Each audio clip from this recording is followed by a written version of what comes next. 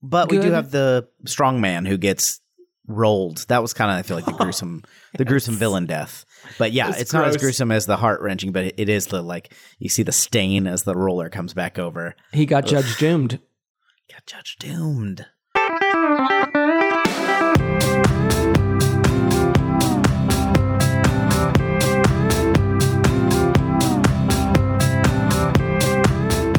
We already sang the Indiana Jones theme. What do we sing for this one? Anything goes. Bum bum bum bum bum bum bum bum bum bum bum bum bum bum bum bum bum. She sings it in Mandarin, so I don't really know Mandarin. Do you know Mandarin? I don't. Actually, don't. Anything goes. She does say anything goes in English, so there's that. Hey, welcome to Your Inner Child is an Idiot, the podcast where we look back on things from our childhood and see if they're any good. My name's DJ. My name's Damon. Hi. Hello. Sunshine Welcome. Damon, or Sunshine Xanthopoulos, as we established in the original. If you Abby don't know Phillips. the iconography, you need to go back to the first one. I can't explain everything. You've entered into a cinematic universe now, a podcasting universe. And remember, your Indiana Jones name is your social security number and your mother's maiden name. So everybody just send yours to us and we'll just know them. We'll enter you in the raffle. Yeah, we'll put you in the raffle for thievery. Okay, Temple of Doom. This one, TOD. in this household is known as the bad one. We don't even talk about Crystal Skull. So this one is the bad one in that case. It is nice to get knocked up a few notches, not by your own merit, but just by the merit of someone doing far worse. And that's what happened at Temple of Doom about 14 years ago. Just to reiterate, what you just said was factual, but the very fact that you said Kingdom of the Crystal Skull came out 14 years ago, it makes me want to punch you in the face. It's And a hate I don't crime. think that's I'll be reasonable. honest, in some circles, it is considered a hate crime. It's unfair that time passes and we're on a slow, circular, draining path to empty nothingness of death. Yeah. Okay. Got Kate Capshaw. Mm-hmm. Mm-hmm. It's Harrison Ford. It's Kate Capshaw. Yeah. Mm-hmm. Ke Huy Quan. I'm going to probably mispronounce that throughout the thing. As Short Round. Who recently came back. He does a really good job in Everything Everywhere All at Once. If you haven't seen it, highly recommend. Yeah, he's great in that. And Is, other people. Is Brody in this one? Brody is not in this one. Sala is not Okay. in this one. Oh, okay. We don't even go back to the school. We're not even there. Yeah. I remember I think they all have some imperialism problems. If not, it's out and out The racist. other This one IP. this one's more out and out racist, though, because I remember them being like, oh, these people here eat monkey brains. It's like very othering. And not that no one anywhere eats monkey brains, I'm sure they do, but like it's very like set up like, aren't these people fucking weird? Look at these fucking weirdos. And then, of course, like the very character of Short Round is a stereotype, even though it's no fault of his. He was a child. And then Kate Capshaw really not doing a service to any white women anywhere with her portrayal, with her character. Again, she's one of the first Karens cast in a major broadcast like this. Yeah, I mean, this is probably not only one of it's a very dark movie for what was like a lighthearted adventure movie, even though it involved Nazis and face melting. And then there's British imperialism, where British are sort of portrayed in a good light. The British, in India is portrayed in a good light. There's sort of just a complete mishandling of Hinduism in it. And just a lot of, this time really all the brown people you encounter are problems, are like bad guys for the most part. Aside from like the initial village they go to, like everyone else is like a villain. And like the most villainous villains, pulling people's hearts out, sacrificing them into lava pits, forcing children into slave labor. This one is rough. Wackadoodle. Yeah. This one, I have a feeling this one already didn't hold up originally to me. And so actually, that's not true. As a child, I thought it was great. It was only after rewatching it being like, I love all Indiana Jones movies of the first original trilogy. And then I watch it and I'm like, oh, like Lauren had never watched it. Like she loved Indiana Jones. She would watch it with her dad. Her dad protected her from this one. He was like, we don't need to watch this one. So she's like, I love Indiana Jones. And then eventually I was like, do you know, you've never seen Temple of Doom? No, she's like, my dad said it was bad. I was like, he might have been right. And then I come back and I watch it. I'm like, oh, okay. But it's still been probably 15 plus years since I've seen it. Oh, I remember as a kid, I had like a picture book. Like it was just stills from the movie. It was just like a little square picture book. None of like all the grotesqueries were removed. I mean, you just see them at the banquet table and that stuff is in there where they're like eating bugs and stuff. And then mine carts and things like that. But like it wasn't. I do love a good minecart chase. Not the problem necessarily, but even the bad Indiana Jones movies all have really good action sequences that are a lot of fun. It's just really dependent on sort of the other stuff around them. Like even the fourth one has a lot of fun action sequences. It's just like, oh yeah, this one's got aliens in it. I forgot. Oh yeah, I did forget. But this one has a lot of fun bits in it. You have the minecart, you have the plane, the escape from the plane at the beginning, the escape from the Shanghai nightclub. There's a lot of like fun action sequences, of course, well executed by Steven Spielberg. It's just like the setting that they are in. You're like, I feel like I might know more about Hinduism than you guys. It does not reflect well on you, the way that you've made this, but it is, you come to it from a modern eye, but you're also like, I feel like maybe we should have known better about some of these things, about being like, oh, you're sort of like, obviously you can be like, well, I'm not saying that all people are blah, blah, blah, but it is like, yeah, but you're sort of implying that you're saying all people of a certain region behave in these very, very... that they eat bugs. Murderous ways in some cases. Yeah, they're there. They eat live baby snakes. For example. Yeah, I mean, I think part of it is just like, you know, having George Lucas and Spielberg make movies about the Ark of the Covenant and the Holy Grail, two things that like their largely Western audience would be vaguely familiar with, and that they, as people from a Judeo-Christian tradition, have some deftness with.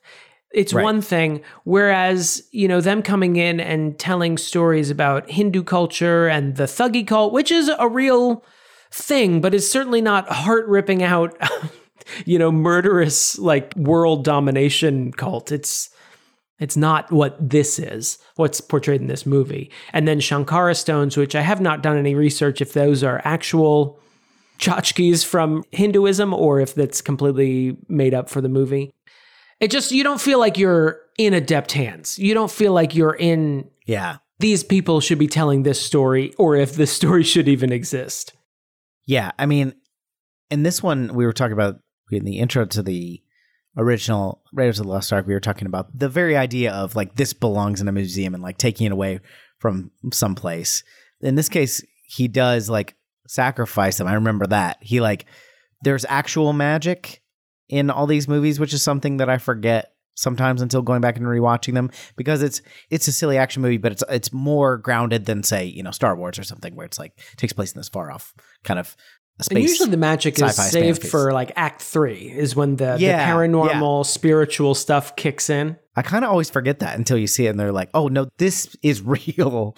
It does make it funny. By Indiana Jones 3, he's like, that hocus pocus. I'm like, okay, dude, you saw Nazis' faces melt off from the power of Yahweh. Like, what are you talking about? I don't expect this one to hold up. I gotta be honest. I feel like it's gonna make me cringe a lot.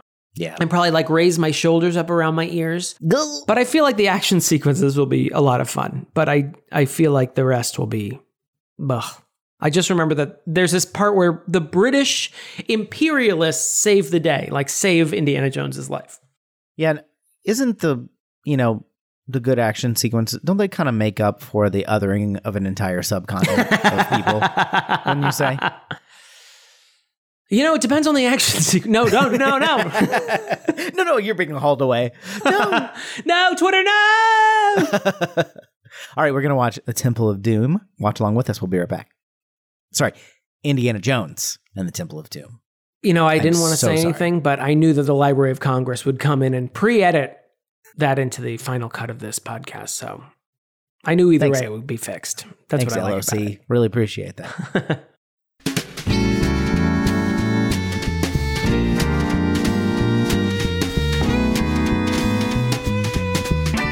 You know how some explorers are in it for fortune and glory? Yeah.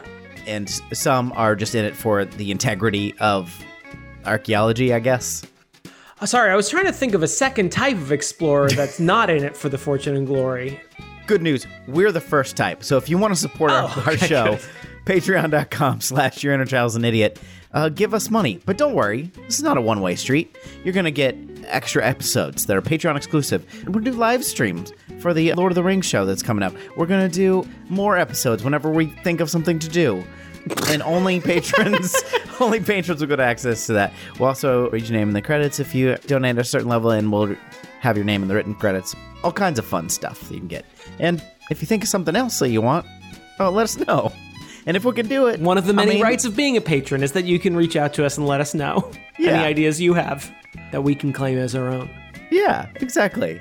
Just like Indiana Jones, and it's a loose connection. Patreon.com/YourInnerChild'sAnIdiot. Flawless! You know how we've all gotten our hearts ripped out? Metaphorically.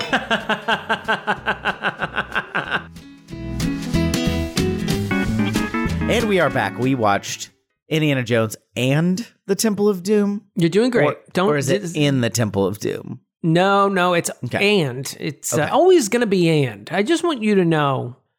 Well, except the first one, which was of. That was the preposition of the first one. But going forward, it's all ands all the time. What do you mean?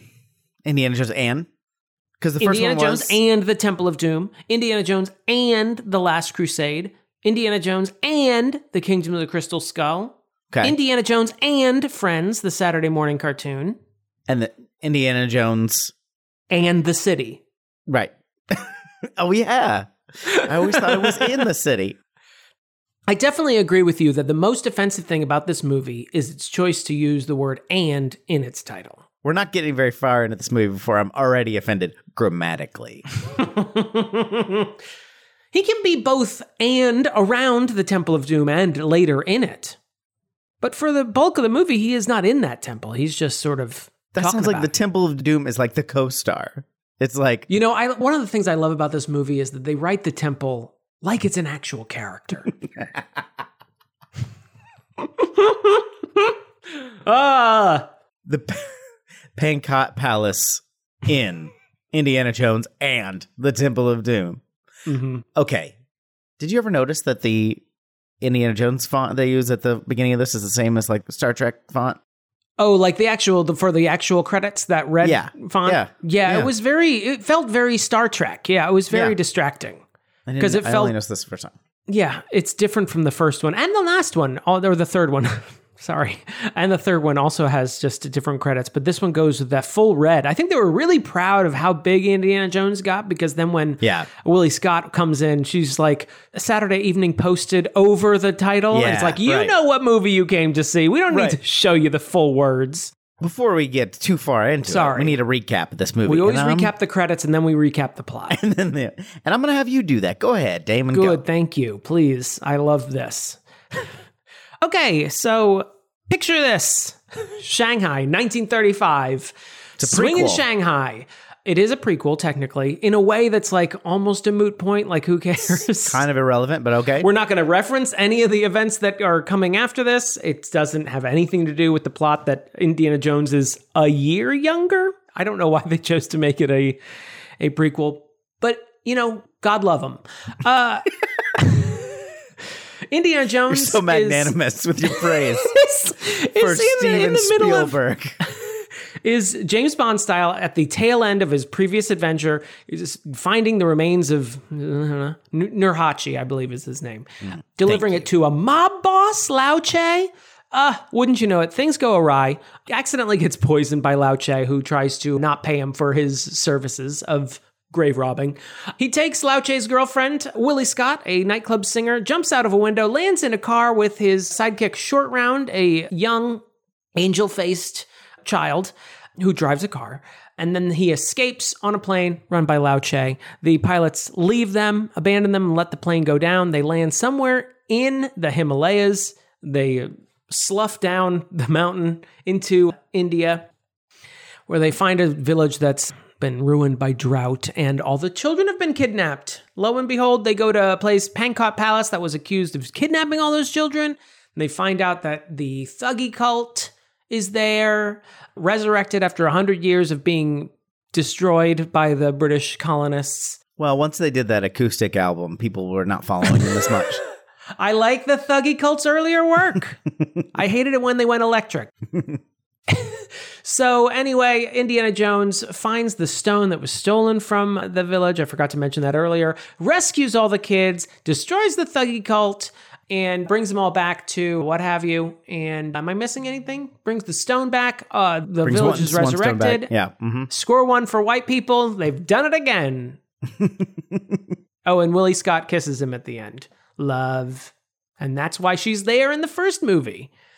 Do they actually get a kiss in, or was it because she runs away and then he whips her back? And then no, this is following Princess Bride rules, where they do finally kiss at the end, even though Short Round did not want to see it. Yeah. Oh, yeah. Great. Am I missing anything? I mean, aside from all the things we'll talk about. I mean, that's the bones of it. So. Here we go. Kate Capshaw as Willie, what is it? Willie Scott. Said it twice and I already forgot. Willard Scott. That's right. So we're going to talk about Kate Capshaw at length. I want to talk about like that character and her portrayal of that character at length, but I think we should save it a little bit because that's a juicy tidbit. Yep. It's a juicy tidbit. There's a lot of juicy tidbits in this, not counting the juicy tidbits in monkeys' brains that are served at the dinner. The literal juicy tidbits. So wait, should we start with the good things? Because I feel like let's just get them out of the way. Let's just get them.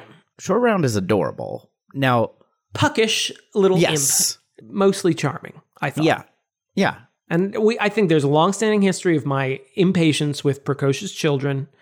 And Short Round, I don't know if I'm inured to him for years of having watched Temple of Doom, but I like him in this. And not to just immediately undercut my point, but I do... I'm frustrated with his inconsistency, specifically in the sense that when they're riding elephants, he's riding a tiny elephant, and it's adorable, and he says, do you want to come back to America with me? You're my best friend. And then later, not too much longer later, he's beseeching a brainwashed Indiana Jones, and he says, Indy, you're my best friend. Now, which is it, Short Round? Is it the fucking elephant, or is it Indiana Jones? Because you can't use the word best that loosely. You're absolutely right. And I think that the only thing that Ke Huy Quan should do is come on the show and debate us, Ben Shapiro style. Otherwise, he's a coward and needs to be destroyed. What are you afraid of? I do wish, now that you've said that, I wish Spielberg had the audacity to cut back to the elephant that's just waiting outside. It's just, with a quizzical look on its face. Like in like shitty sitcoms when the dog will like tilt its head to the side and go, I wish they had done that with the elephant. Yeah, that would have been good. No, but both times he says it, the first time it's very cute because he's like, you're my best friend. And then later it's actually in a scene it's not really heart-wrenching. It's kind of like, oh, because it is kind of like, just trying to save his friend. They're buddies. They're buddies. Like friends, like equals. Yeah, which explains why we see him never again. The funny thing is, I am always distracted when he calls the elephant his best friend because I'm like, okay, movie, that's a bridge too far to have this child call the elephant his best friend. Because it's also like, it feels like it's filler line, like they recorded it later and just popped it in. Well, you don't get a close of him. It's like during a shot of them riding their elephants in the horizon and you hear him say, you're my best friend. And I'm like, all right, that's enough, movie. Listen. We all agree he's cute. You don't have to overdo it. I don't know. It's one of the more realistic elements of this because I don't know for sure. I don't have evidence of this, but I believe that if I were recording you, I would have audio evidence of you saying to your cat or anyone's cat or an animal that you liked. Or a young Asian elephant, honestly. Hello. Nice to meet you. You're my best friend. I feel like... First off, I don't think that's something you say to a... I don't think that's something you'd say to a human ever, but I would definitely call the elephant my buddy. Okay. I would definitely refer to its belly skins. Yes. Sometimes even if I'm in the mood, might rub its belly and refer to its intestines, which I like to do. But I would never call an animal my best friend. Intestines. I might make that sound, but I would never call an animal my best friend. I'm actually always, as a person who loves animals, I'm always weirded out when I encounter someone who's like, my dog is my best friend. I'm like, what are you fucking talking about? Your dog's not your best friend. Do you even He just likes you because you have thumbs so that you can go get his food. What are his politics? I need to know how this, right, exactly. how this goes. Okay, what else Where was he on January 6th? That's what I want to know. Where was Smuckers on January 6th? What else is good? I mean, just like the last one, I think most of the action sequences are all pretty good. That minecart chase is thrilling. Minecart chase is good. I like that. The bridge scene, I think, is good. There are good elements, agreed. I'll give you some of that. I do like the bar scene in Shanghai when they're escaping from the bar. I mean, even though it's like you unfortunately meet Willie Scott, we'll get back to it.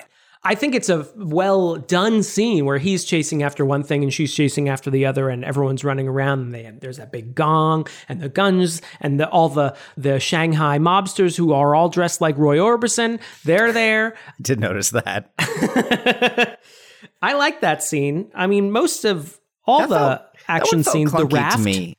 Oh, the bar scene just felt really clunky all around. Like it felt like, are you warming up to directing? Like what's going on? Because I do think it gets the other action scenes are generally better, but that one just felt more like, I remember complaining when we watched Raiders of the Lost Ark about the bar scene where the bar catches fire.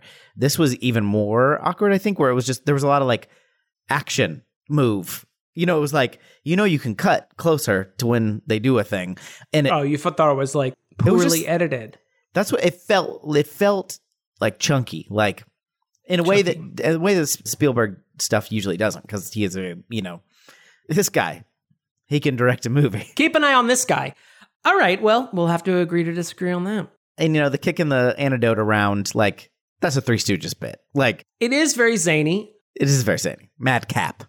I do like that when she's about to grab the diamond and then someone drops the ice bucket and she's like, because women like diamonds. This one does. You probably have gotten Lauren a diamond, just a loose diamond. Well, and, she needed a best friend. Dollar signs like hit her eyes, Scrooge McDuck style. Yeah. Classic woman stuff. I noticed a lot of white people work in Shanghai nightclubs. Like Willie Scott, okay. But like the entire band was white. All her background dancers were white. Yeah. What else do I like? I like when he says, "Hold on to your potatoes." I think as a kid, like maybe because when this came out, it like was at the exact. I was probably a short round. No, I would have been younger. It was 2 when we came out. It was 1984, but. I mean, I think when I saw it, like the idea of a child driving a car around with little blocks tied to his feet was like a fantasy sequence for me. Like was Absolutely. Like, this Absolutely. could be me. Hold on to your potatoes. It's a funny line for some reason. I also like that raft, like the whole plane sequence, as ridiculous. It's absolutely ridiculous that they would survive and that raft would be functional by the time they landed in the river at the base of the mountain. Yeah. But I thought it was all well done. I like the pilots abandoning them. One like villainously laughing and the next one is like, he's very nervous about it. I also liked... I mean, this made me laugh both times that I watched this movie. When he screams back, because I think this is also the first time we hear the mobster's actual name. He's like, "Nice try, Lao Shay," and he closes the door and it says Lao Shay Freight. Yeah. It's just funny. That's a good bit. Did you catch Dan Aykroyd? I did. Did you catch... Doesn't it bother you once you find him? Like, yes. Ever since I caught him, when I was a teenager, I was like, what the fuck is this guy doing here? And like not even he's just always at a distance. Yeah. He's using an English accent. It's just like, what is this? And apparently he works for Lao Shay, like this character. Right. And he's a big Willie Scott fan. He loves Willie Scott, the famous American vocalist that he refers to. Which I was confused by too. I'm like, so she's a famous American vocalist that people would recognize on sight, but she also works in a mob-run nightclub. It's tough out there. I guess so. I guess so. What else? Hold on. I'm just going through my list here of good things. Just hold on. It's just a big list. Okay, I got another good one. So another positive is I forgot the villain's name. That would be Mola Ram. Mola Ram is Indiana Jones has like woken up from his trance, and Mola Ram escapes through the most random trapdoor that has ever existed. It's just like right under the statue, and it's just like in the floor, and he just sort of like somersault rolls out and laughs maniacally. While laughing maniacally. Actually, really enjoyed that. It's very weird. And it's also, I feel like it's edited weird because you see him smiling and he's sort of crouching. And then the next shot is him laughing and you just see like some sort of figure roll away from Indiana Jones. I'm like, I guess my brain, the editing tricks makes me think that must be Mola Ram, but it's so weird. It just feels like there's like just an establishing shot missing saying that he's under the statue of Kali. He's right crouched here. It's just so weird. I do like also the lava dip. I can't help. I mean, there's a lot of problems with it. Yeah. But the creepiness of heart ripping out and dipping them into the readily available lava pit beneath them. Just in general, I don't know if like an active volcano underneath your palace is good for resale. No, yeah. I mean, structural integrity. Nice. I appreciate that there's a trapdoor there, but I just worry about the contractor who had to build that for the Thuggee cult. You know what I mean? Like, that's dangerous. They just kept killing all the architects because they couldn't know the secret. And then for some reason, no one wanted to work anymore. There's definitely some OSHA violations going on. Definitely. That's the end of my good things. Yep. I mean, Harrison Ford is always charming. He's charming, nailed well. Gets to go full What's that? James Bond. That's him going full James Bond. Oh, yeah. I'm checking my cufflinks. I mean, I don't know if this is apocryphal, but supposedly the story is that, Steven Spielberg wanted to direct a James Bond film, and George Lucas, brought him the idea of Raiders of the Lost Ark. And so there is like a lot of James Bond in him. And I mean, I think that first scene like really makes it even overwhelmingly apparent, like in the, white tuxedo jacket. I mean, it's over the top James Bond stuff. Oh yeah. He's a handsome guy. Cuts a handsome figure. Yes, he does. Especially when he's brainwashed. Yeah. Keeping it tight on the brainwashed blood Shirtless. of Kali, hypnosis, what have you. I feel like he should have been like, had a different name, when he's the bat. He's like Cindiana Bones. Cindiana. Ooh, Bones, spooky. Yeah. You know how skeletons are scary? Yeah. That's how you get them. Especially the ones in this that are clearly not from humans. Like when they go in the secret passageway and find their way to the temple, there's like, as usual, they're confronted by these two like skeletons that like pop out, or at least they seem like they pop out.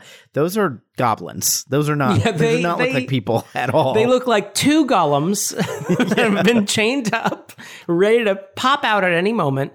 Yeah, they look very weird. I don't know if they're supposed to be mummified or something, because they still got facial features, which skeletons usually don't. Famously.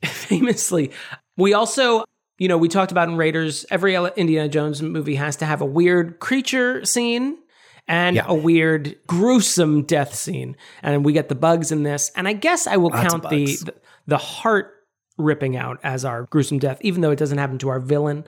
I feel like our villain's death is kind of not But good. We do have the strong man who gets rolled. That was kind of, I feel like, the gruesome villain death. But yeah, it's not as gruesome as the heart wrenching, but it is the like, you see the stain as the roller comes back over. He got Judge Doomed. Now I bet you prefer the fate of Judge Doom when he came out all. Yeah, I was really expecting him to come out 2D'd. He makes that sound when he walks. It's creepy. Judge Doom, not the dead Thuggee guard. Rolling back a little bit to the James Bond sequence at the Club Obi-Wan. Do you get it? I don't know why I made that sound. I'm a human being. I've engaged. Now, I thought it was a reference to the Disney Plus show Obi-Wan. Oh, yeah. I guess that did come first before Star Wars. Furious. Legitimately mad. Just so mad. But so when It's just so stupid. When Indiana's poisoned, which, by the way, so in the first film, I was kind of charmed by the sort of mistakes that Indiana made. And, you know, if this taking place a year earlier, I guess he would be worse, technically. But he's still learning. This is Batman Begins, man. Just many strategical errors. And so he's got a server on staff is like in his pocket. Is like one of his buddies. And so when he gets poisoned and Lao She is like, hey, you've been poisoned, the server comes up and is like holding a gun. It's like, yeah, what now, bitch? And then he gets shot eventually. Indiana Jones dialogue. He gets shot and he ends up like dying in Indy's arms. And as he says it, it's like, I followed you on many adventures. It's like, okay, I'll take your word for it. What are we doing right now? It's zany. I mean, not purposefully zany. This is an accidental zany. They're trying to get us to like feel bad for this character who we literally met 2 minutes ago. And we've heard his first lines, I think, are, I followed you on many adventures, but to the great hereafter, I go first, Indy. And I'm like, all right. I mean, I just met this guy. It's a classic tell, don't show situation. Like, what are you doing? Yeah, and it's weird because then immediately after we meet Short Round, who's a new sidekick. So Short Round doesn't seem to ask about the first gentleman who got shot. So I don't know if just Indy's got, a lot of irons in the fire with just random... You're going to want backups. Random guys all over Shanghai. But it's very weird to throw this character in and just kill him off immediately. And then expect me to like have this moment of like, yeah, he has followed him on many adventures, but here to the great beyond, he goes first. And he says it in such a way like he's been dying to die this whole time. Like he's so excited at the opportunity to die for Indy. And that also, and not that I really expect this from this movie, but like he's like bummed in the moment and then he's poisoned. So I kind of understand the rest of that scene. He's trying to survive. He's trying to get the antidote. It's a scramble. He's getting shot at. I can understand like not mourning, but there's like zero reference for the rest of the movie. This character has no bearing on the story whatsoever, but he gets this line that's like, what? Yeah, it's weird because even his like, one-upsmanship in that scene like doesn't pay off. Like Lao She immediately kills him and then gets the remains of Nurhaci and doesn't pay Indy. So I mean, it all kind of just is. I mean, it just feels, that James Bond thing of like just start in the middle of the previous, mission or whatever. Yeah. Do you know why throughout? So it all goes to pot, right? There's gunfire that like. At first, they're kind of disguising the gunfire when the first guy gets shot under like champagne bottles popping. But then there's gunfire outside of that. And, everybody's going nuts and running everywhere, which is why the antidote and the diamond get kicked around. But then the performers are still trying to perform, which is funny. But also immediately it took me out of it a little because I was like, what are you doing? And they keep being like, oh, this is weird. Everybody's in our way. But they keep trying after that. I do appreciate a commitment to choreography. Yeah. Yeah. I don't know if this is just my headcanon. I realized after I said it a few minutes ago, my headcanon is this is Lao She's nightclub. I don't know why I think that. But I assume it is. Yeah. So maybe the dancers are just like, more gunfire. Tuesdays, huh? Like just time to get on with Anything Goes in Mandarin again. Also, it feels like they are singing Anything Goes for a second time. Like, you can't just do the song again. You did it 5 minutes ago. It's the same audience. You got to wait till this is the matinee crew. You got to wait till the night crew comes in. We got to turn over some tables. Yeah. I do, like, in my head, this is also some headcanon of, like, they're all, like, basically in indentured servitude. Like, they're not, like, they're getting, paid, but they can't leave. They're working for the head of a gang. Like, that's how I imagine Willie is too. Like she has perks and she's the star, but also like she can't leave. Like he will kill her or like threaten her or whatever. I feel like it's all implied. This is not really said in the movie, but that's also makes kind of her arc, which we can talk about more later. But like of her going let's directly. Talk about it. I feel like we keep bumping up against Willie Scott, and I think it's time It's time. We're here. We're several minutes in. It's time. So here's how I imagine her arc, though. Like she's an actress, was struggling to pay her bills, but, had some roles, enough to be recognized by Dan Aykroyd. Well, she's not an actress, though. She's a vocalist, a famous female vocalist. Sorry, roles, I mean like gigs. Yes, of course. Sorry, I should have said hits or something. I don't know. I work in music. I have no idea what I'm talking about. But clearly she needed to, that happens to a lot of people. You find a new audience overseas, right? There's nothing wrong with that. Right, the Backstreet Boys, they started in Europe, so she's probably following that trajectory. So it's the classic Hollywood to Shanghai trajectory. Mm-hmm. She goes to Shanghai. And then you get a mob boss boyfriend. Yeah. This was the gig she could find. Behind the music, Willie Scott. If it feels like she gets a nice dress, she gets to be treated like a star. She mentions how all her friends are rich, and so she's used to, being treated well. But I imagine she doesn't really have a choice in this matter. And she seems annoyed when she finds out there's a standoff with guns. She's only freaked out when Indiana takes her hostage, basically. Before that, she's kind of what's going on? Oh man, again. And then she gets taken hostage and then kind of escapes, but is kind of taken hostage by Indiana. Yeah. They survive a plane crash. And then she so. And then she almost is murdered by a thuggy cult.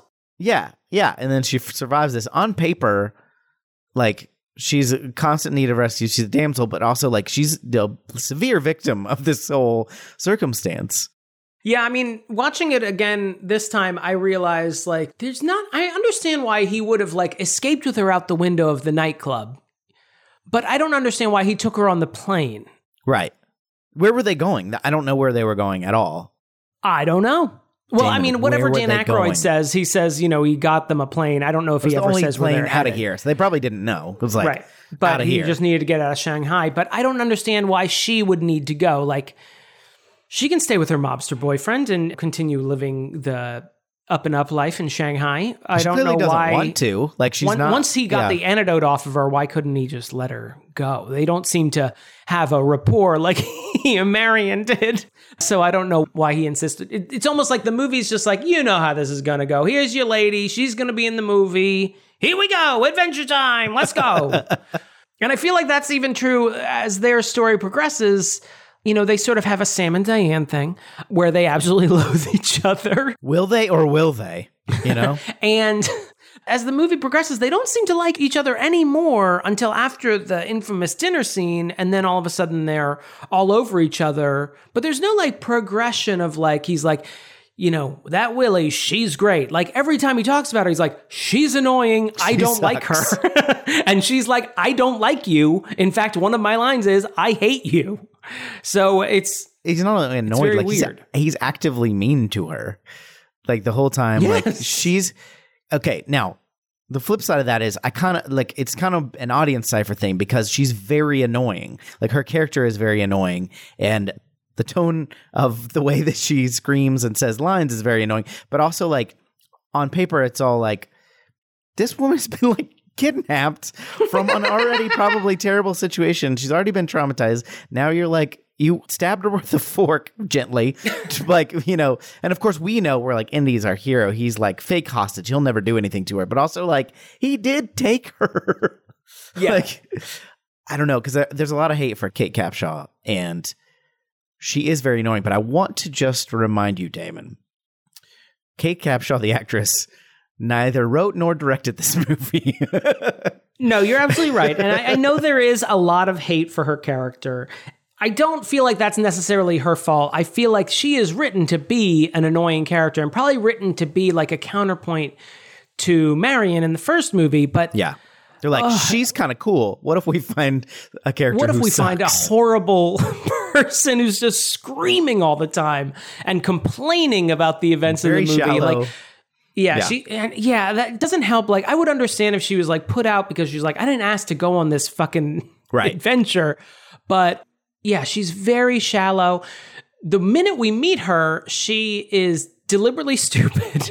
She says, I thought archaeologists were always looking for their mommies. And then she literally is a goddamn Scrooge McDuck or something, because every time diamonds are mentioned, even though she literally just watched a man have his heart ripped out by hand and fed into a volcano, the minute diamonds are mentioned in our MacGuffin of the day, she goes, diamonds? what are you talking about? She tries to put perfume on her elephant. She's constantly being harassed by, she wants to marry the Maharaja that they meet like 2 minutes in, even though everything she's been told about Pankot Palace is bad.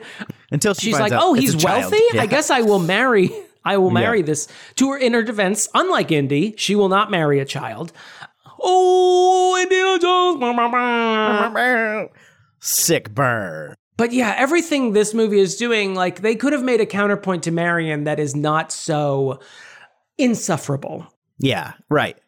Yeah, I mean, I like the sort of damsel in distress thing. It's annoying, but also par for the course, right? Like you kind of expect some of that, although some independence would be nice. She does punch one person once. She does punch that one guy on the thing, even though I did think I was watching it. It was the mines cart, right? When she finally punches someone. I was like, before she did that, I was like, Willie, you can jump in at any moment. Anything. You're literally letting a 10-year-old child fight a guard. Feel free. You're an adult. I mean, I know you're not like a fighter, but like you're an adult. This is a child. Yeah, I mean, I don't want to blame it. It's not entirely Kate Capshaw because a lot of this is in the script. Like this is what she has been handed. Yeah. I will say, and again, with the caveat that Kate Capshaw's gotten a lot of hate over the past 35 years.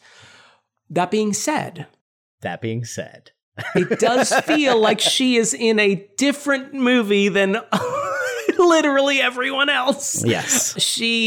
Sometimes her comic chops pay off, and sometimes they're just ill-chosen readings. The one that's sticking out to me is, he's like, I'm going to go down and get those Shankara stones, the MacGuffin of the movie. Yeah.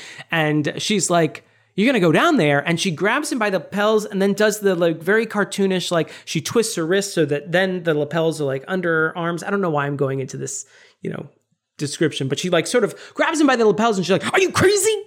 She says it in such a ridiculous way. I'm trying to think there's of course, like the dinner scene, which is offensive. We'll get into that. But I mean, she's constantly rolling her eyes. She's constantly fainting. It's very silly at times, very cartoonish sometimes. I wonder, like, if you could put, so this is from IMDb, so as always, this could be completely false, but, there are many people that were considered for this role, including apparently Sharon Stone. Now, this would have been very early for Sharon Stone, but like, let's picture pre-Total Recall, right? Total Recall is 1990? Yeah, so again, this may be not true at all, but for the purposes of what I'm about to say, it doesn't matter. Like, but let's picture Sharon Stone in this role. Maybe not the best actress ever, but a pretty good actress comparatively. What do you think that she could have brought to this?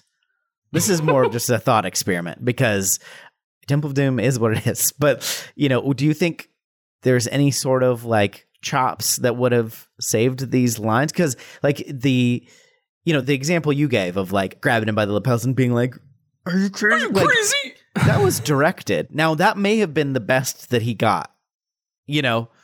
So maybe that was like the end of a day of trying to get something more tolerable out of it. We don't really know. I wouldn't say I haven't seen a lot of Kate Capshaw movies. Oh, you haven't? Honestly. I have not. I celebrate her entire oeuvre. So I can't speak to like whether this is direction or a choice. I don't think she's a bad actress. I don't think she says them in like, I think just the choices that are made are incorrect choices. And not that there aren't cartoonish elements to Indiana Jones, and I'm sure we will talk a lot about that once we get to the next movie, but they're just like deliberately comical, like the readings that you would have in like in a rom-com or something. Yeah. I think also about her lines in the raft where she's like, I hate the water, I hate being wet, and I hate you. She says it in a deliberately like butch voice, like gravelly voice. And I'm like, that's funny in and of itself, but like, is this the moment to whip that one out? Speaking about Sharon Stone, the last time I saw Sharon Stone, of course, was in the modern classic Catwoman, where she played the makeup maven / villain. And, Sharon Stone also has her talents and liabilities, one might say. I'm trying to think what I think Sharon Stone has a sultriness to her that Kate Capshaw doesn't have. I'm not saying that's a good or a bad, but I think that would be very interesting playing off of Harrison Ford, who also has a sultriness to her. Whereas Kate Capshaw, while a very pretty lady, and I don't think she's like a bad actress or anything, I think she definitely went more comic in this role rather than playing up like being a... I mean, she definitely plays up being a diva, but I don't know. I don't think... She doesn't feel like, oh, I've lived the high life with my mobster boyfriend that I may have or may not have been aware was a mobster, and now I'm stuck, Yeah, like being put out versus being like adventure. A little cartoonish.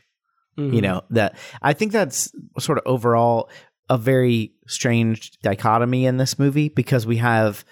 In one way, it's a lot more playing to a younger audience, kind of. Like, it's more zany, it's more wacky, and then it's fighting against that with a very...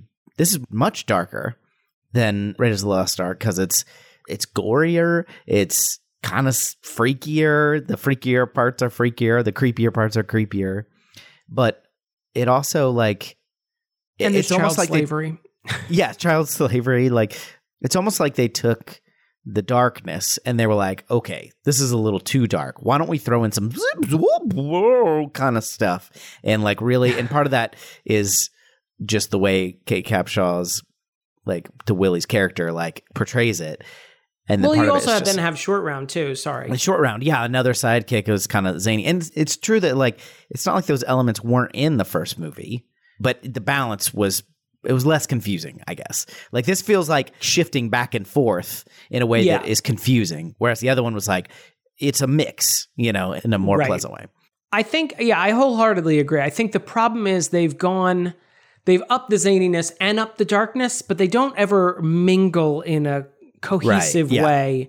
Whereas in the first one, you have Nazis, you've got Ark of the Covenant, you have sort of this adventure stuff, but there's like lightly comic moments throughout, but it never feels like, I don't want to say it never feels cartoonish, but it never feels like madcap, I guess, in a way, whereas this feels very madcap at times.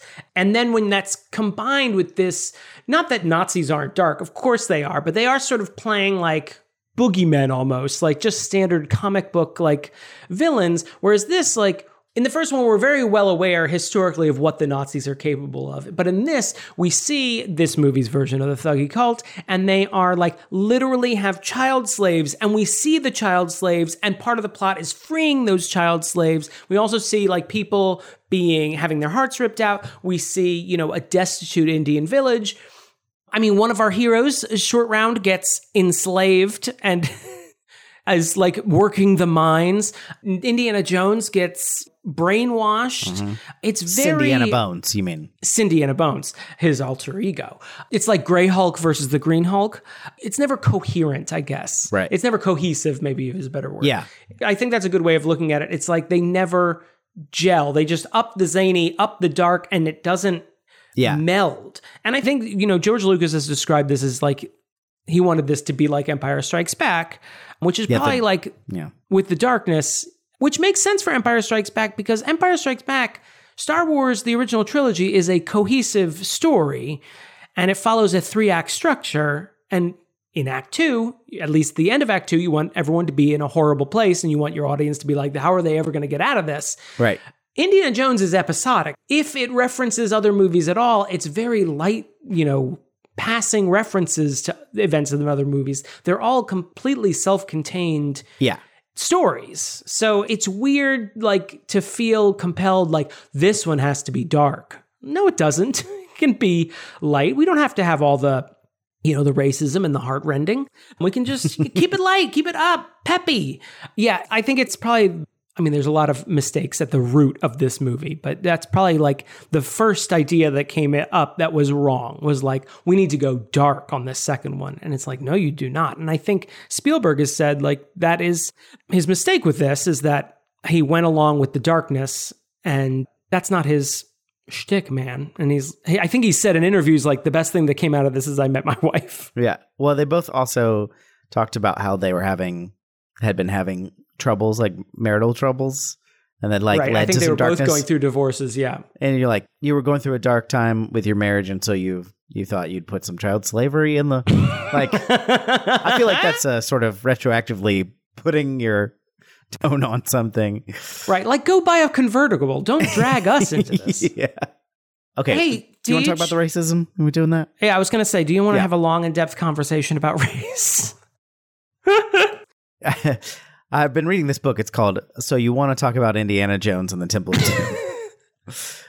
Okay, so this was so bad that in 1984, before this movie came out, or 83, whenever, they sent the script saying to someone in the Indian government saying, hey, can we film here? Here's the script. And they were like so offended that they were like, absolutely not. You cannot film in our entire country. Right. And they don't think they even let it run in theaters in India. Yeah. Because it was so offensive. That's not a great sign. Although, that could be like, oh, it's overly sensitive, censored, but it's like, no, it's not. They were just like, this is offensive. This is offensive to us. Yeah. I mean, I tried to do some tertiary research. Thank you. In this. You're welcome. This is the hard-hitting reporting that people come to our podcast for. Well, I'm not that familiar with Hinduism in general. I only have a very casual knowledge of it. And I know that I wanted to bring the intelligence I always bring to these episodes. Thank you. Well-rounded. My knowledge of Madeline Kahn quotes and old-timey Lord of the Rings knowledge. Old-timey Lord of the Rings knowledge? What does that mean? I would say you're the chilled monkey brains of our podcast. Sophisticated.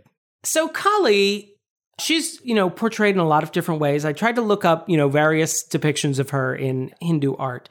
She's never portrayed as if she had looked into the Ark of the Covenant like she is in the statue in the titular temple. She looks like a skeleton.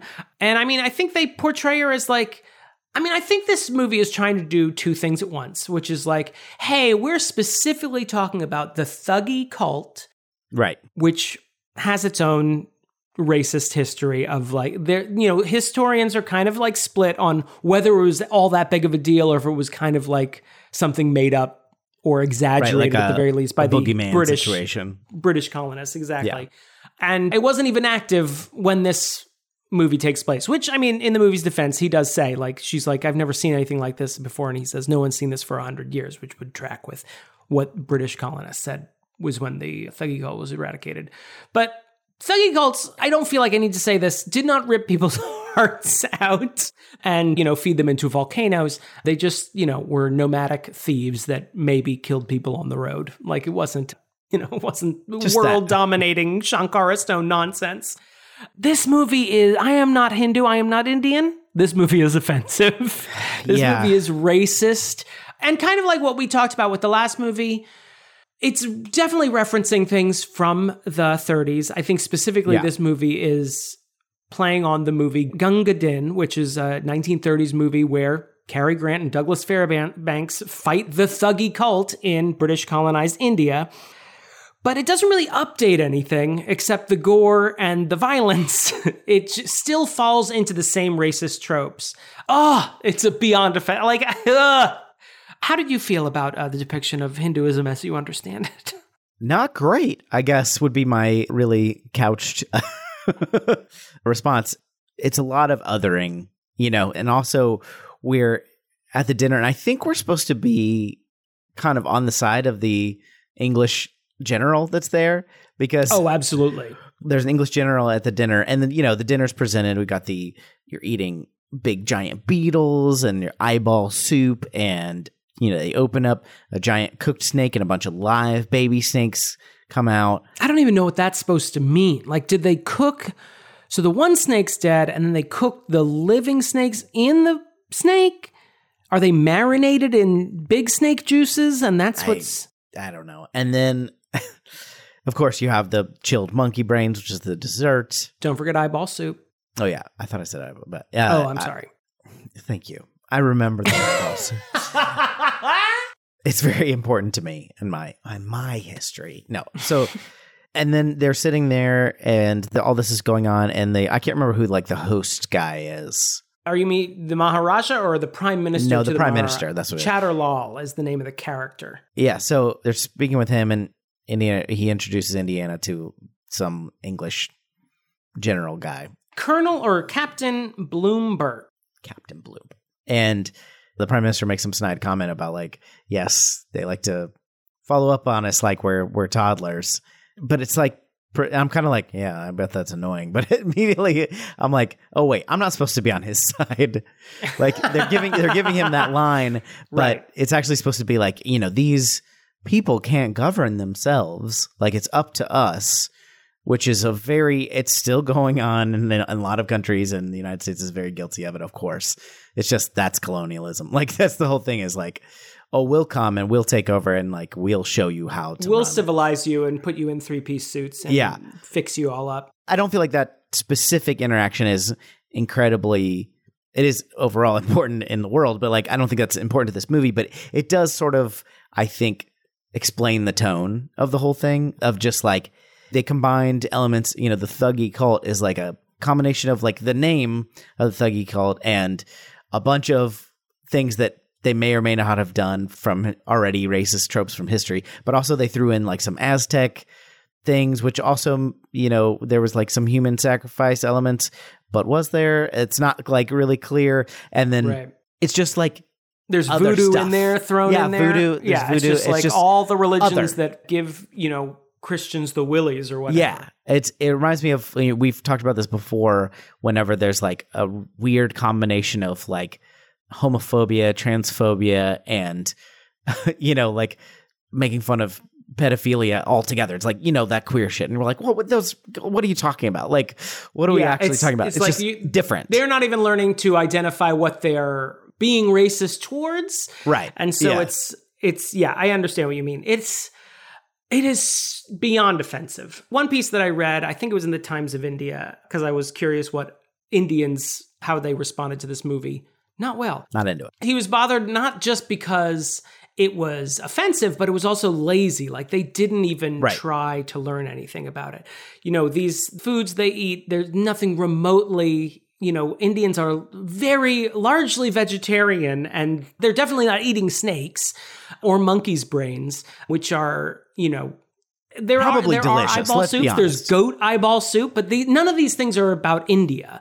And especially when you think of like the mid 80s, like Indian food has like started to reach like into, American cuisine more now. But when you think of, the early 80s, where only probably in big cities would you stumble across Indian restaurants, the idea of like just painting it with this like just offensive and lazy brush to like, aren't brown people weird and they eat weird things? And the funny thing is, story-wise, it's not even then trying to paint them as villains. Like if it was doing that, like I could not, give it a pass, but like be like, well, at least it's serving some sort of story purpose because it's telling us that they're, the villainous cult or whatever. But it's just basically sitting there and going, aren't brown people weird? Other cultures eat weird things. Isn't that funny? We're trying to create like a gross out moment, but at the expense of it's played for laughs. Yeah. Right. It's not played for any story. It's just a gross out moment at the expense of an entire culture. Yeah.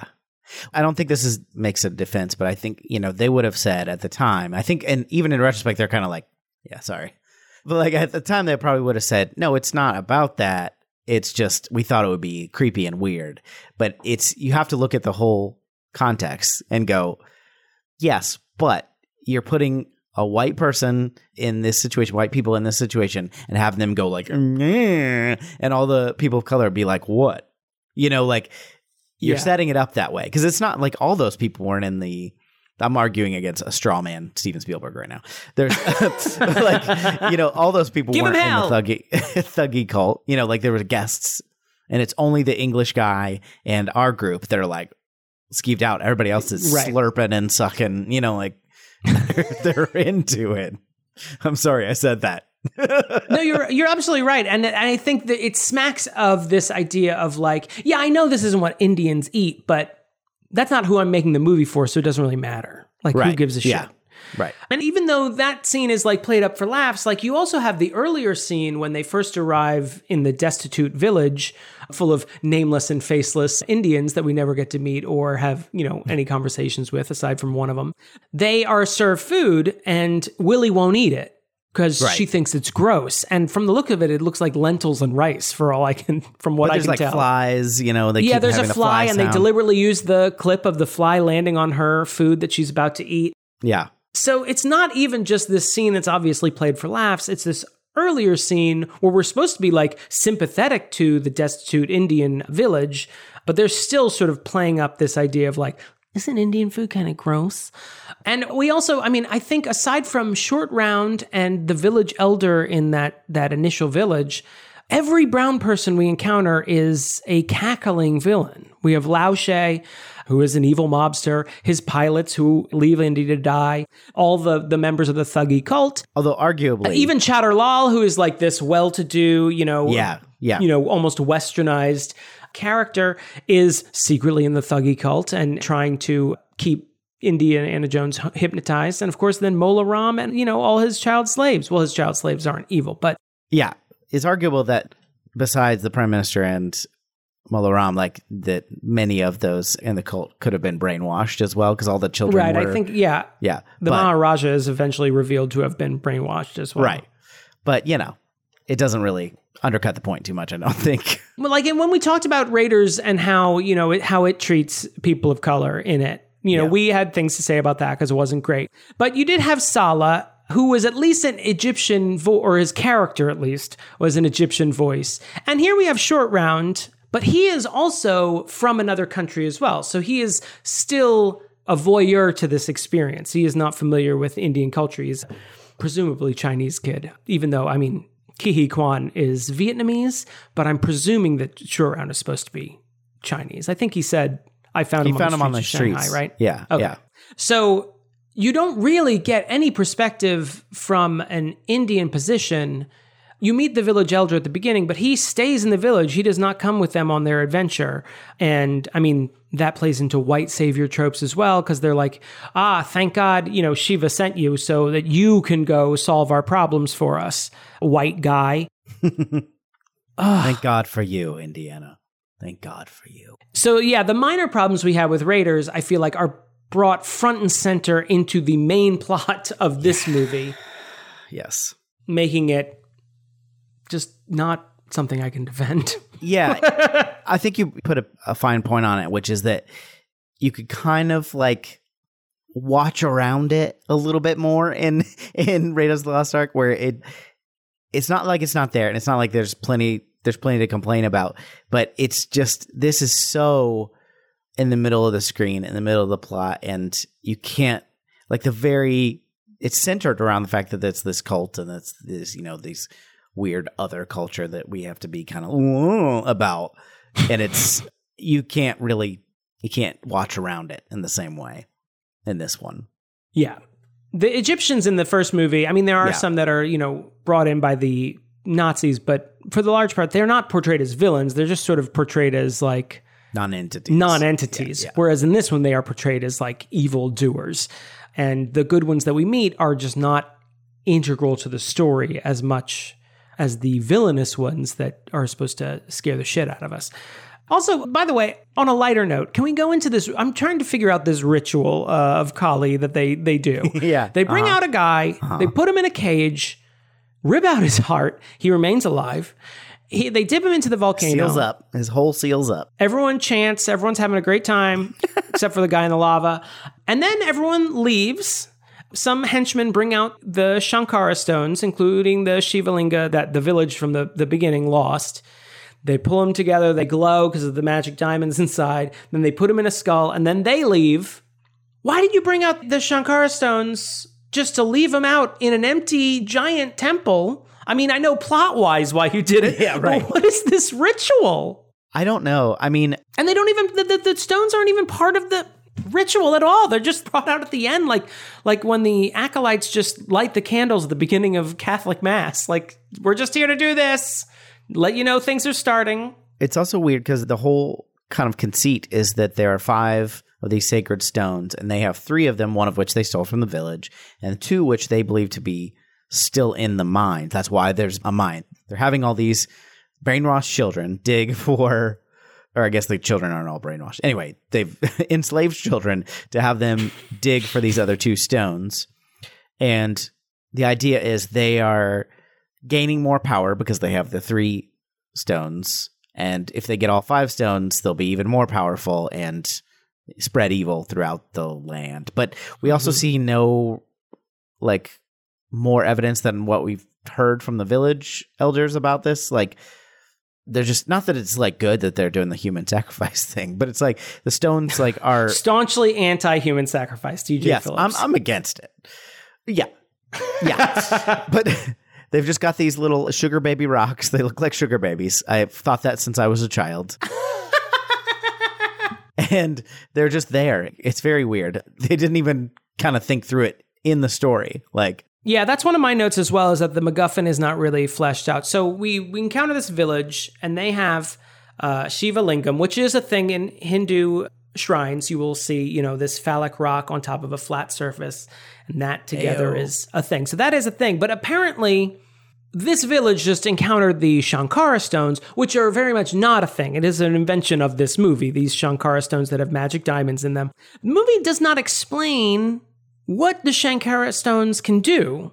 They're just sort of like, yeah, And so we know that they glow when they're all together. If you have any number of them together, they'll start glowing. If you pull them apart, they turn it back into sugar babies. Put them back together again, as Indiana Jones. He pulled it away, pulled it back together, just to show you that this is how the diamonds work. But then later, when they're on the bridge, Indiana Jones says that Mola Ram betrayed Shiva. Where did that come from? And then the stones ignite, and Mola Ram tries to catch one, and it burns his hand.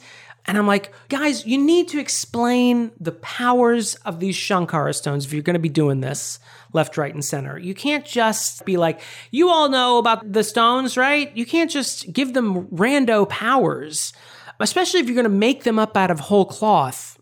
You're going to have to do some legwork here and explain.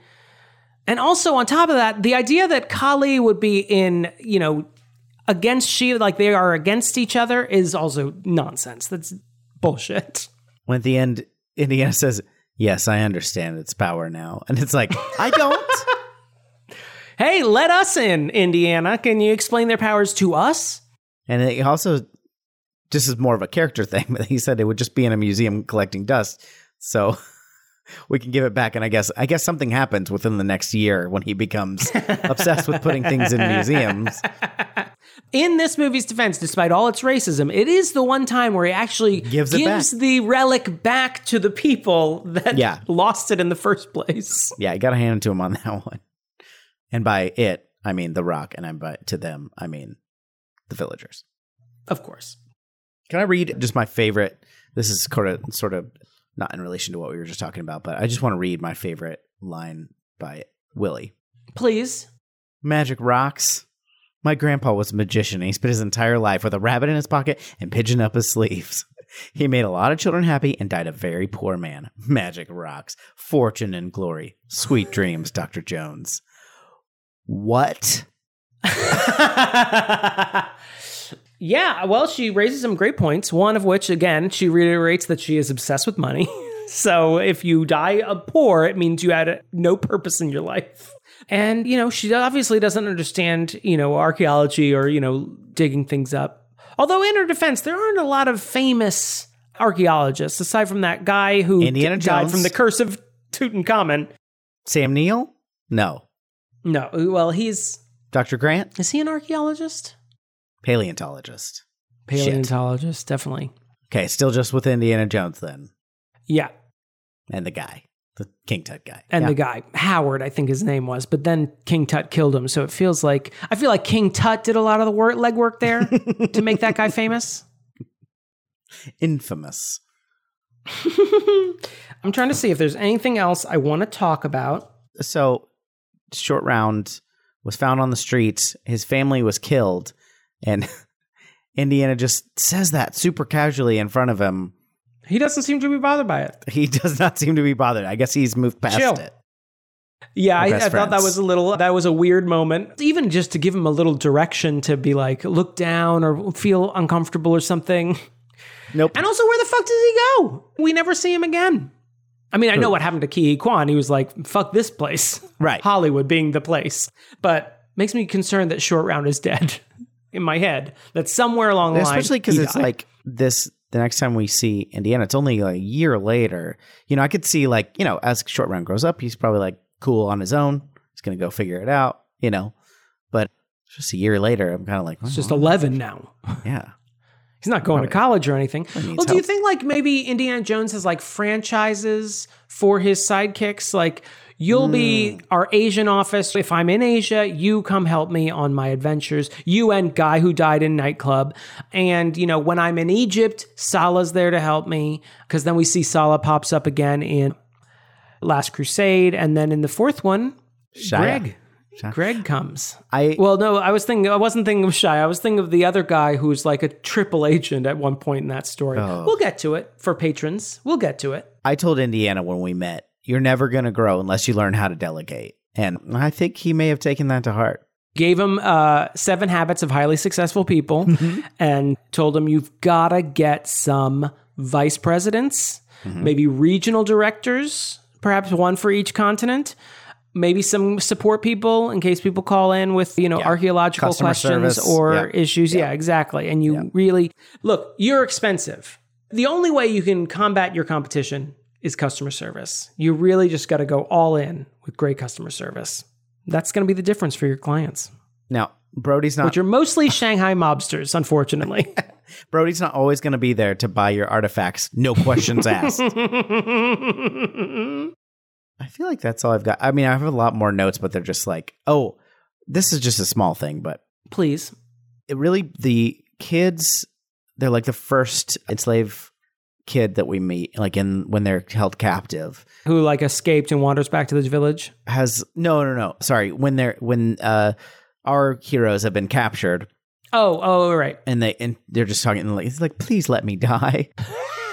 But fun, lighthearted adventure. His voice is so weird. I was like, are these like theater kids? Because they're like, please allow me to do it. And I was like, why are they talking so weird? That's Tress MacNeille doing that voice. Nancy Cartwright is imprisoned child number 6.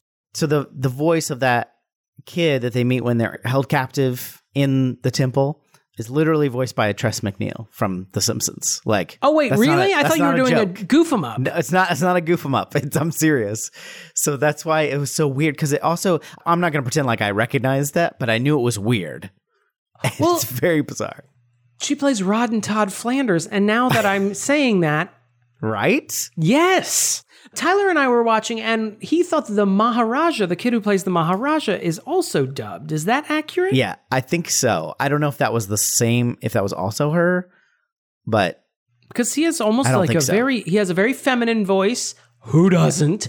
But it's very distracting because it's like, it's not like boy with feminine voice. It's like girl with voice. Now it's girls now with voices. It's a woman pretending to play a young boy with a more of a feminine voice, which is like, it's a lot of levels. All of them anyway, homophobic. It's not a big thing, but it was distracting. What else is distracting is, I've noticed this since the very first time I saw this movie when I was little. I swear that they reuse one of the shots of the alligators, of the crocodiles, which is a very common thing in like cheaper movies, but it's like, guys, you had the budget. Just don't do that. And it could have been just a very similar shot, but I'm pretty sure it's the same shot that they use twice.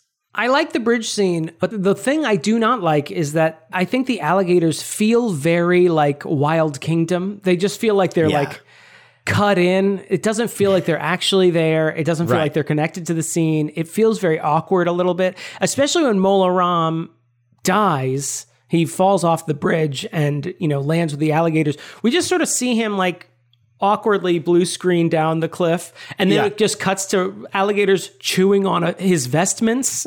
There's no like blood or anything. It's very awkward. And also, I think Indiana Jones movies tend to be pretty good at giving us a pretty gruesome death for their villains, and in this one we don't get that. It's kind of disappointing.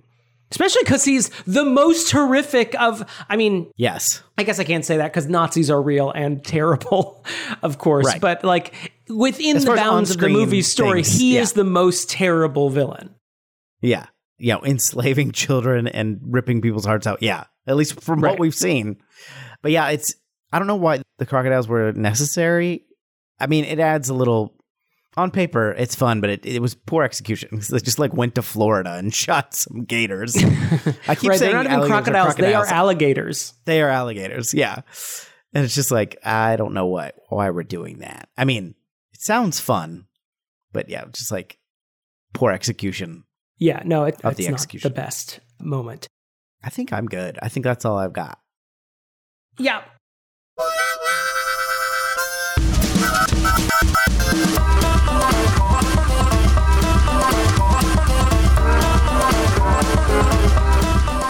Shall we go to the verdict?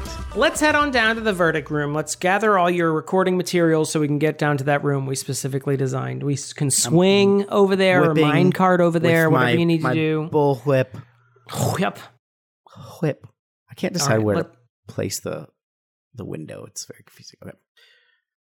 Damon Xanthopoulos, what is your verdict? Oh, I've got you first. Like we said in the first movie, Steven Spielberg is not a fluke. He knows what he's doing. He knows how to compose a scene. He knows how to do an action sequence. More or less, you and I may disagree on some. Apparently, he's not good at bars.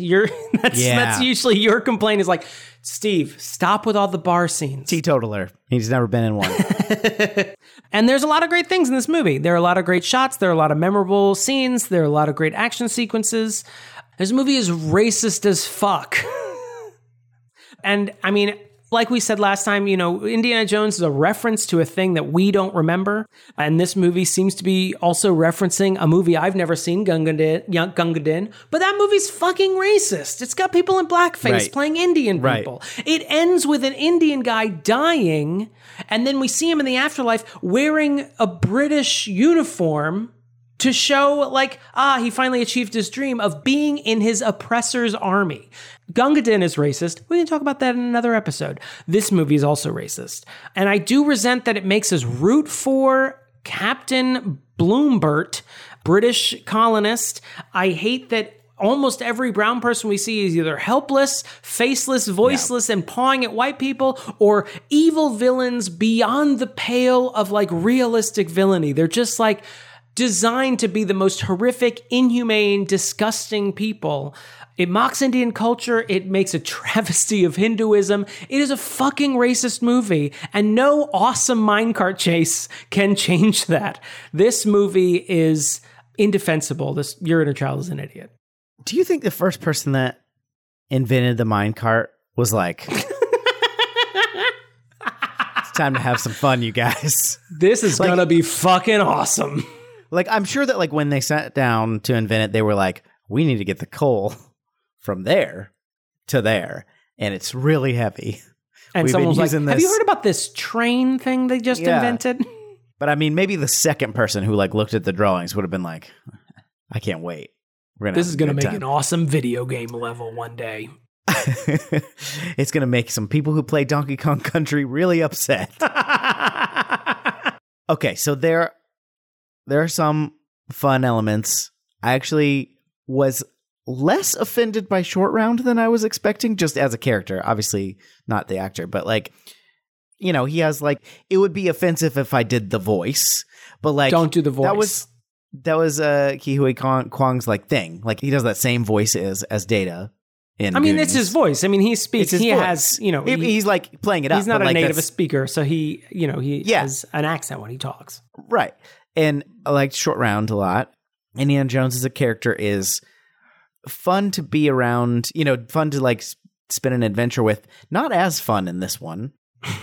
I just don't feel like he gets as many smug moments. He gets a couple, but it was not as masterfully done. I'm trying to list all the good things before I say you're doing great. But there are some good directorial moments. I actually think this one is pretty clunky overall, but there's still, because it's Steven Spielberg, some really bright spots. The minecart chase, some of the other action scenes, some things that are still iconic that come to mind when you think of just Indiana Jones. Some of those moments are still in this movie, but the movie overall, 100% agree. It's racist as fuck. It's like a cardboard cartoon, not even a stereotype. It's not real enough to be a stereotype. It's this made up boogeyman version of other cultures. It's not even just Indian culture, just amalgamated into this other racist as fuck thing. It's gross. It's so integrated into the story in a way that it's not in Raiders of the Lost Ark that you can't look past it. Right. It is the plot and the entire thrust of the movie. Yeah, and part it's just like they're in India, so they can't like sort of, I don't know. It was bad. There were many bad elements in Raiders of the Lost Ark, and they decided to triple down on them for this movie. Kate Capshaw playing Willie. I would say this. I'm not even going to say Kate Capshaw. Willie is awful. Is an awful character. You don't want to spend any screen time with her. When like she and Indiana like start to get together, you're like, why? You clearly hate her. You know, like you're being very mean to her. Then it makes me hate Indiana because he's like negging this woman, like. But also she sucks. I'm now imagining him in the those weird, what were they called? Ladies' man, not ladies' man. Whatever. Oh my God, why can't I remember this now? The pickup artist. Ugh, the pickup artist. That fucking goggles on his hat or something. Yeah. Get out of here, gross Indiana Jones. That is what his hat and his whip are. He's peacocking. This movie, You're in Child as an Idiot. This is also just a bad movie. It's bad. There are good elements, but it did not come together for me. Probably going to make some people mad who like have fond nostalgia who just happen to not watch this movie in the last 40 years. But I would advise those people to, get their best Indian friend and invite them over to watch Temple of Doom and see how far you make it in before you're like, you know what? I think there's something wrong with this DVD and I don't think we can just, I didn't pay my HBO Max subscription, so I think we're actually going to be charged double for this, so I probably should just turn it off. We're just going to watch Slumdog Millionaire. What's that? Okay, so there's a very good reason why Lauren's dad protected her from this movie, even though she loved Indiana Jones. Because he was like, this is bad. We're just going to skip that one. And she's like, okay. And I would recommend you do that, everyone, when watching the original trilogy. Although we'll revisit the third one next and see if we're missing anything. But what do you think, everybody? Why don't you email us? yourinnerchildisanidiot@gmail.com. You can leave us a voicemail or text us 615-576-0525. You can become a patron of the show at patreon.com/yourinnerchildisanidiot. We want to thank the patrons of our show, including David Mort, Jonathan Day, Jeremy Powlin, Lindsay Alice Halleck, Larissa Maestro, Karen Kurd, Heather Tuggle, Travis Vance, Demons the Street, Captain Jean-Luc Picard, Lindsay Nell, The Hands of Fate, Dan McIntyre. Jackson has an unhealthy obsession with Damon, don't we know it? Hi, Jackson. The elusive Fan Gromkin. Shit on the cartouche. Josh Frigo. Dramatically placed hot dog. Beth Sermont. The supreme ruler of this podcast. His Honor the Mayor. Just Cuz. Scalphosaurus. Dr. Malcolm's heaving bosom. He sounds like the kid in the ring there instead. Particle Man. T. Smith. And the Zesty. Thank you all very, very much. We really appreciate your support. If you want to support like them, patreon.com/yourinnerchildisanidiot and get your extra episodes. Get your live streams, all kinds of fun stuff. Let's see if Indiana Jones 4 is still the worst one after we've just ridden this Orientalist nonsense minecart race to the bottom of the barrel with Temple of Doom. That almost became a sentence at the end. Almost. I'm sure there's a predicate in there somewhere. If you had the money, would you put like a mine shaft and a mine cart in your, the basement of your palace? I would skip the volcano, but I think I feel like the lava, that's just too much overhead. I feel like it's a lot of upkeep, but minecart battling it with the AC. Right. I feel like minecart definitely. And henchmen that I can kill at will, through various means. Also a plus. I'd go with that. Yeah. Okay. Easy question. Never had an easier question than minecart in the basement. Do I also have unlimited lives? What are we looking at here? 30? How many Donkey Kong balloons have I found at this point? I was going to say, it's a Kong situation where it depends on how many balloons you got before you got to the that's true. minecart chase. It's going to stress me out.